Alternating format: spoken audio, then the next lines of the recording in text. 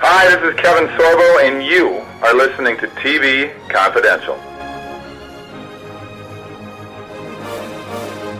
Ed Robertson, along with our guest Paul Robert Coyle. Paul is with us via Zoom. Paul's memoir, Swords, Starships, and Superheroes, from Star Trek to Xena to Hercules, a TV writer's life scripting the stories of heroes, is not only the story of Paul's 40-plus year journey as a writer, story editor, and producer for network, syndicated, and cable television, but includes many, many useful lessons on what to do if you wish to pursue a career as a professional writer, whether you want to write for television or any other form. Swords, Starships, and Superheroes, available in paperback and as an ebook through JacobsBrownMediaGroup.com. You can also find it at Amazon.com, wherever books are sold online. Before we went to break, Paul was talking about working with Kevin Sorbo behind the scenes of Hercules and how Kevin Sorbo particularly respected his writers. Kevin communicated via fax in those days. He would send his notes. And so I got as I say, I'd written a bunch of Xenas, and then I wrote a Hercules, and then they brought me on a staff at Hercules. So now I'm new on staff at Hercules, and I'm writing an episode that was a big sweeps week episode that was going to guest star Lucy Lawless and have characters from the Xenoverse come over, and a big kind of a sci-fi thing with a parallel universe, and Herc would be playing his own evil twin. I'd written that script, and it was in prep. It was going to shoot 3 or 4 days, and Kevin's note. I'm called into an emergency meeting because Kevin's notes had come in via fax. And he was very unhappy with that script. He didn't. So I'm saying, first of all, they said, we're going to give you these notes, but don't take them personally. There's stuff going on behind the scenes here, the politics that I alluded to earlier, which we'll explain to you, but read the notes and then come into the meeting and we'll discuss it. The notes went on forever. I include about half of them.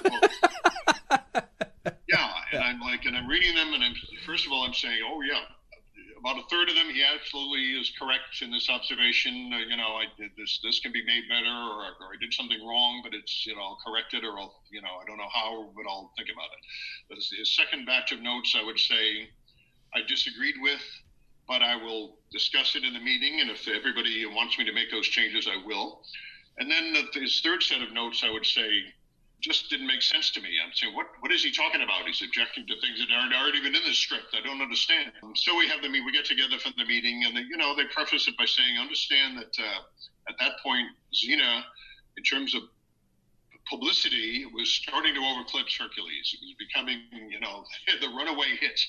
It was a great show, and it started a female lead, which immediately made it distinctive and different. There wasn't much like that on television at that point. And Kevin probably was a little bit jealous and feeling that, so he wanted Hercules to be as best as possible. And frankly, he probably wasn't crazy about having Lucy come over and do a guest shot. And he wanted to get this whole script put aside. He didn't want to cancel the whole thing, but he said, let's shoot it next month, or, let's rethink it and rewrite it.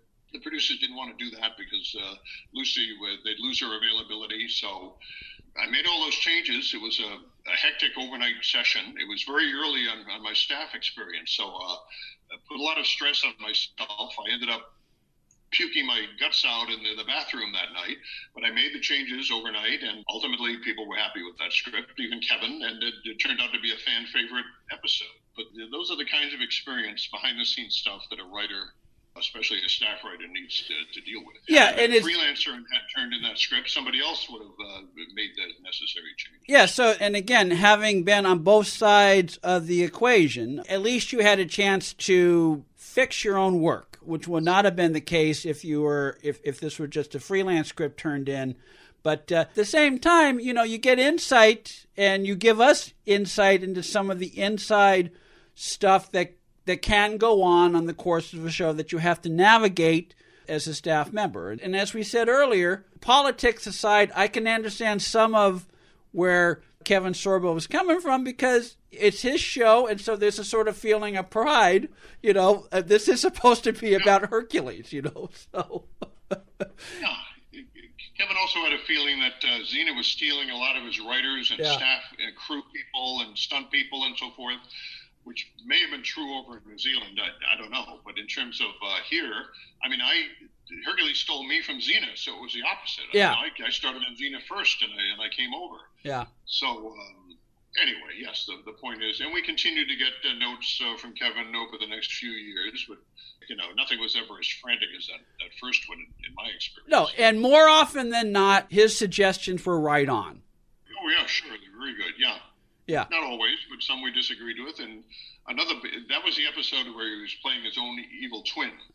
And none of his notes addressed that character, and he felt that Hercules had nothing to do in the episode. But I'm saying, well, doesn't Kevin understand that he is playing this bad guy? That he doesn't seem to. The showrunner assured me that he did. I frankly don't think. I think he gave that a read and saw the lines attributed to the Sovereign, the bad guy, and assumed this was some guest star that was going to be cast. Yeah. I think that was just a misunderstanding. That was my feeling. Well, that was the kind of objection that I didn't. He has plenty to do with the script, but I think he has a lot of great lines, and he did. Ultimately, he was terrific in that part, and that also became a recurring character. Yeah, that I got a character creation fee for every time he reappeared. Sword, Starships, and Superheroes available in paperback and as an ebook through our friends at Jacobs Brown Media Group. You can also find it at Amazon.com, other online retailers. Paul Robert Coyle with us via Zoom, sharing some memories of his time as a staff writer on Hercules, The Incredible Journey. Stay with us, folks. We'll be right back. What's interesting is you're on staff with Hercules, late 90s, like 97, 98. It was around the time of the internet, as we come to know it today, was just beginning to come into fore, and we were just beginning to see the sort of fan groups that we now take for granted today. And what's interesting is, and you tell me if I'm wrong, as staff, you took into consideration how fans were reacting to certain characters or certain shows. You wouldn't necessarily bend over to appease the thing, but you guys kept a pulse on what was going on. Yes, we tried to. People wrote letters in those days, so we would get yes, and or critical letters or whatever. Letters and faxes. It was starting to happen. Yeah, people didn't. We didn't have it on our computers. So the email didn't really exist. Cell phones didn't really. They were not a common thing yet. Yeah. So I did go to. You'd be able to go to Kinko's and log on to the internet and find these chat rooms where they were talking about Hercules and Xena. And I would do that. I'd sit there for hours, reading this stuff. But primarily it was letters. We'd hear from people. And I would speak at conventions. We had, every weekend there was a Hercules Xena convention in a different city all over the country. Believe me, we rivaled Star Trek in those days at our peak of popularity. So I was, hearing from the fans. And the trouble always there was the fans are reacting to a show that aired last week that we wrote 4 months ago. Mm-hmm. So we're always ahead of the fans, but we're not, not able to tell them what we've got planned. Exactly. So, there's that delay there, but generally speaking, I liked interacting with the fans. But you can't let the fans run the show, and all they want to hear about is, why did you bring this character back? I'll do the same thing that you did 2 years ago. It's all variations on. Let's bring this character back from even if they died, But at one point, there was a big blowback from the fans because the plan was, I had nothing to do with this overall plan, but the new showrunners decided we're going to kill off Aeolus, who was a very popular recurring character played by Michael Hurst. Who played me in a couple modern day episodes. Yes, we'll get to that in just a second. Yeah, okay. They were going to kill off Aeolus, and but they had a plan in mind. They loved Michael Hurst, and they wanted to keep him on the show, but they were going to. It was a villain that was threading through both Hercules and Xena, and that villain was going to take over Aeolus's body, and then now Hurst's best friend becomes his worst enemy, and that would be a season-long arc. But Aeolus was in fact meant to be killed off for good. Plus, they were going to bring the alternate universe character that I created, who was a jester in the other world, bring him over to be Hurst's new partner, a jittery guy afraid of his own shadow. So the fans got wind of this, and they hated it because, believe me, Michael Hurst had his own incredible fan base that watched the show only if he was on it that week and didn't care about the show otherwise. They didn't want to hear anything about Euless being killed. They didn't want to see his parallel self. They didn't want to see his evil self. They only wanted to see their guy. By the way, Michael Hurst was happy with all this. They gave him new directions. He also had his hands full. He was directing a lot of episodes. Yeah.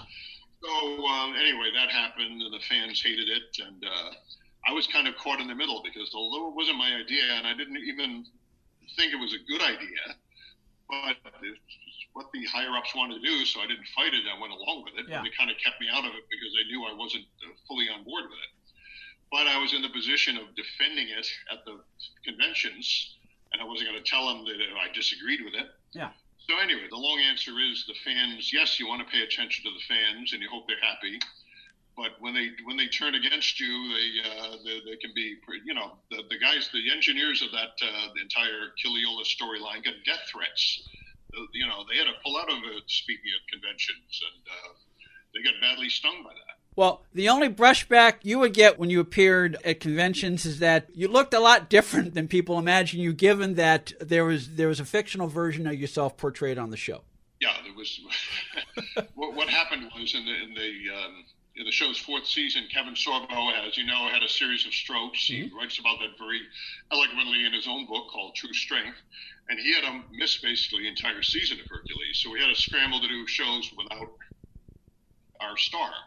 And one of them was a modern day episode where we, the writers, the staff of Hercules, the producers and writers, would be sitting around the conference table trying to figure out how to keep the show alive. And we would be played by various members of the cast, the recurring cast, Bruce Campbell and Hudson Lake and so forth. And I would be played by Michael Hurst. When the writers pitched that idea at the meeting that day, we were all laughing our asses off. But I'm thinking, this is such an let's get serious here. We're not going to do this. Yeah, and the studio is never going to stand for this. But Rob, our executive producer, was tickled by it. And he was going to be played by Bruce Campbell, who was an old friend of his anyway. So that show went ahead, and it proved so popular that we did a sequel to it the next year. So in those two episodes, I was played by Michael Hurst, but a parody version of myself. Yeah. But taking something from real life. I mean, I'm a Vegas guy. Yeah. I was going to, flying off to Vegas at midnight and coming back at 8 in the morning and going in for meetings. So they made me a degenerate gambler. A drunkard and cigarette-addicted sleazebag. Yeah. And it was hilarious. Yeah.